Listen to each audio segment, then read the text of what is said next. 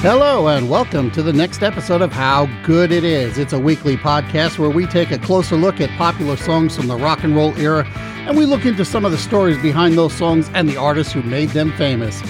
My name is Claude Cole, and I could be watching The Magnificent Seven, but instead I'm here with you guys because I like you that much. Hey, don't forget to check out the website, howgooditis.com, where you can find some additional trivia, some follow-ups, and some other stuff that I found interesting. And, of course, go follow and like the show's Facebook page, which has some other stuff that'll keep you busy. You can find that over at facebook.com/howgooditispod.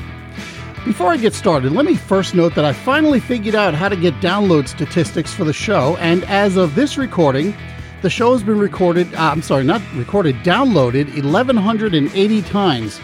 In addition, it's been played at the Podomatic website 54 times.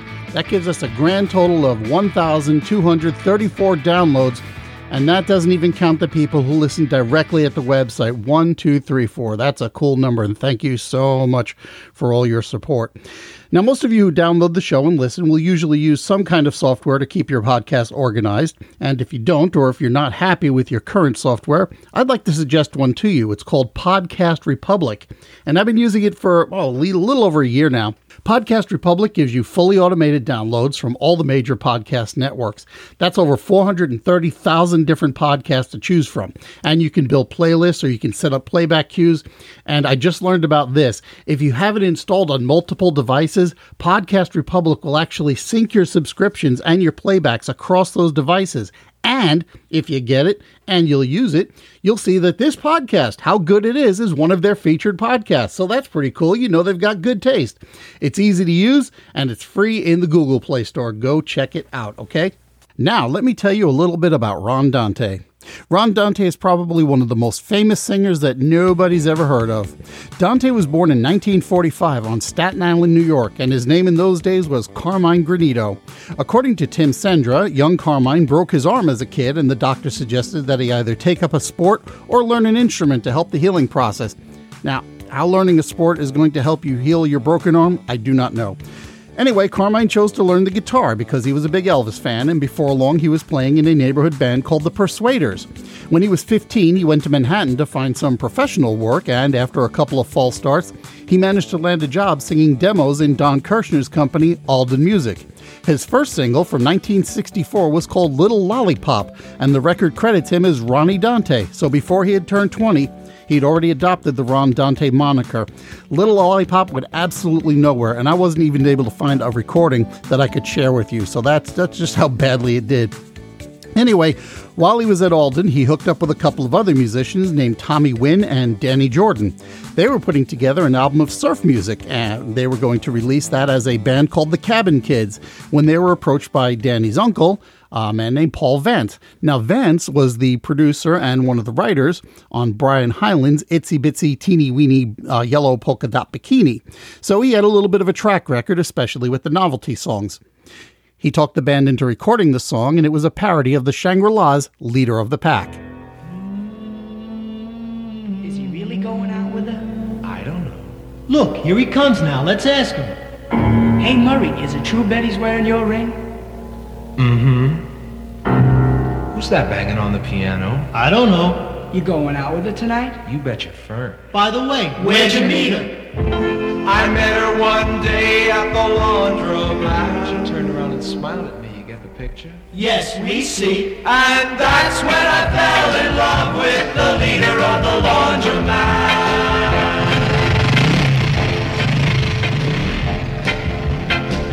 My folks were always putting her down.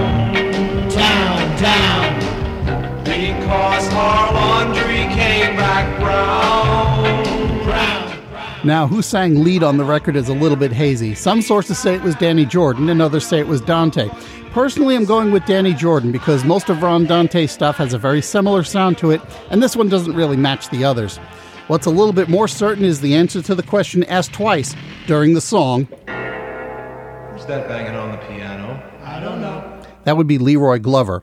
Anyway, Leader of the Laundromat went to number 19 on the Billboard charts in 1965, and it got enough attention that the composers of Leader of the Pack actually sued the band for copyright infringement, and that was a suit that was settled out of court.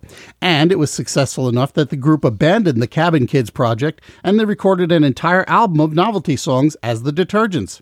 Around the time the lawsuit was settled, Dante auditioned for another project for Don Kirshner and producer Jeff Barry, and he did manage to get the gig.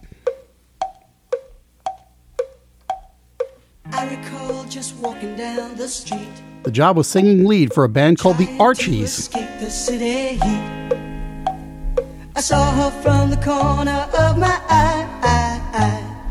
Yeah, she looked so good I thought I'd die. My heart went bang, shang, lang. Bang, shang, lang. Bang, shang, lang. Bang, bang. Bang Shang-a-Lang was the debut single for this fictional garage band, and it went to number 19 on the charts. I gotta say something, I was a little kid when this record came out, and I did watch the Archie cartoons, and I have a pretty good memory for the hits of that time. I don't really have a strong memory of hearing this song on the radio, but I do remember it being one of those cereal box records that I talked about a couple of weeks ago. And sure enough, Bang Shang-a-Lang is not the song for which the Archies are best known.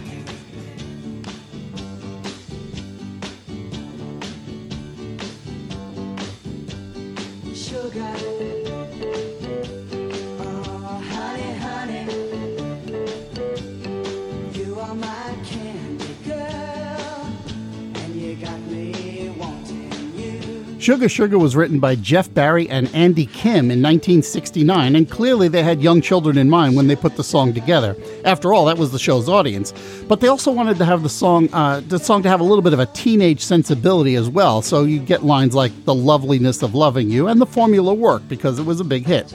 The three main singers in the Archies were Ron Dante. Jeff Barry would occasionally sing bass, and he would as Jughead. And Tony Wine provided the Veronica and Betty vocals for Sugar Sugar. Wine left the group around the time the song became a hit, and other singers were substituted in when they needed a female.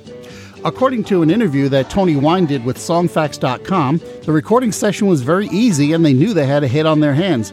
Wine also revealed that one of the people providing the hand claps for this song is Ray Stevens because he had come to the studio to see her. Now, the radio stations were reluctant to play music coming off a cartoon band, but Kirshner's promotion guy had an interesting tactic for getting the airplay.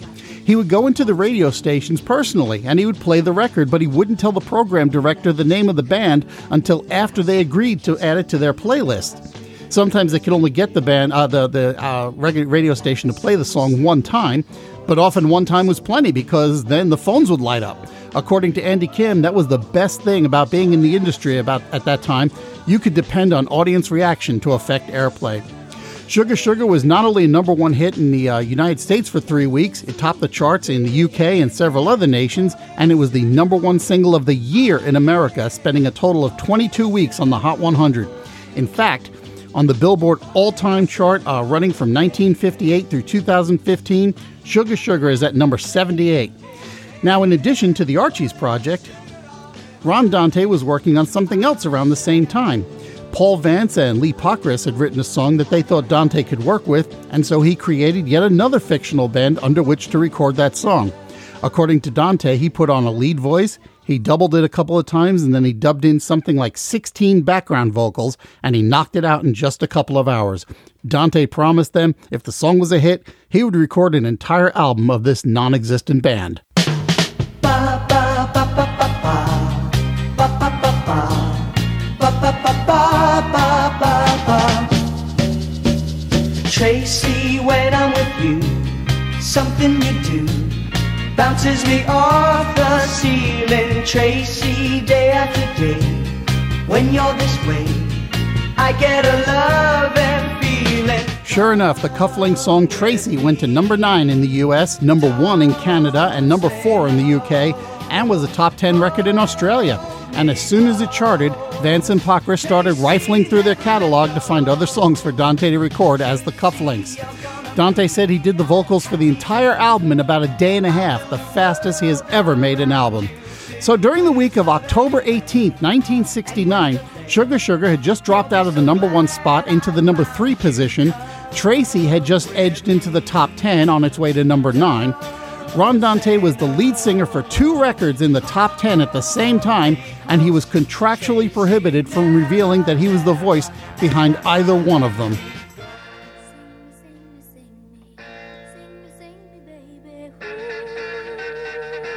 The Archies released a couple of other singles, and the biggest one of the follow-ups to Sugar Sugar would be the one that came immediately after, a tune called Jingle Jangle.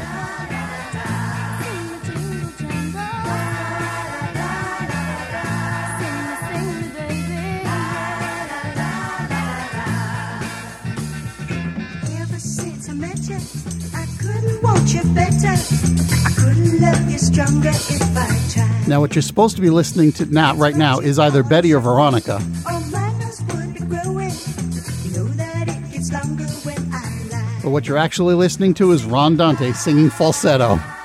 Now, all of this is not to say that Dante didn't have a good reputation in the music industry. In fact, he did have a good reputation. He did quite a lot of work. He sang on lots of commercials in the early 1970s, and at one point, around 1973-74, he met with a composer of commercial jingles, a fellow named Barry Manilow. You might have heard of him, right? Well, the two of them hit it off, and Dante became Manilow's musical director and producer, which really paid off when Manilow's first hit, Mandy, struck it big. In the late 1970s, Dante branched out into producing for Broadway, where he picked up a couple of Tony Awards for Ain't Misbehavin' and Children of a Lesser God. Nowadays, Ron Dante is still active, still touring, and in fact, right now he's on tour with the Turtles on the Happy Together tour, and you can see the tour dates at his website, rondante.com. Crying in the night, the night goes in. And that's it for this edition of How Good It Is. If you want to get in touch with me, well, you can email me at howgoodpodcast@gmail.com, or you can follow me on Twitter at HowGoodItIsPod. You can also check out and follow the show's Facebook page at facebook.com/HowGoodItIsPod. Or you can check out the show's website, HowGoodItis.com, where I throw in a few extra bits for you. Next time around, we are going to find out how good it is to find out just how many Thompson twins there are anyway. Thanks so much for listening. Thanks to Podcast Republic for the shout-out, and I will see you next week.